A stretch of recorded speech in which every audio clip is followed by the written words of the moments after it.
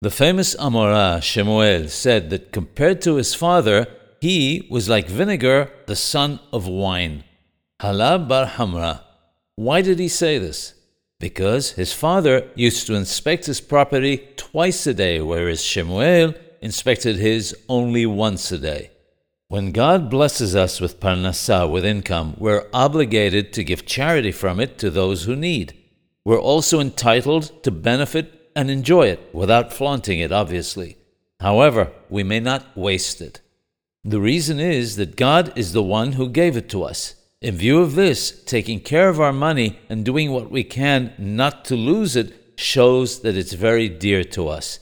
Checking up on our possessions and ensuring that they're protected is considered to be serving God.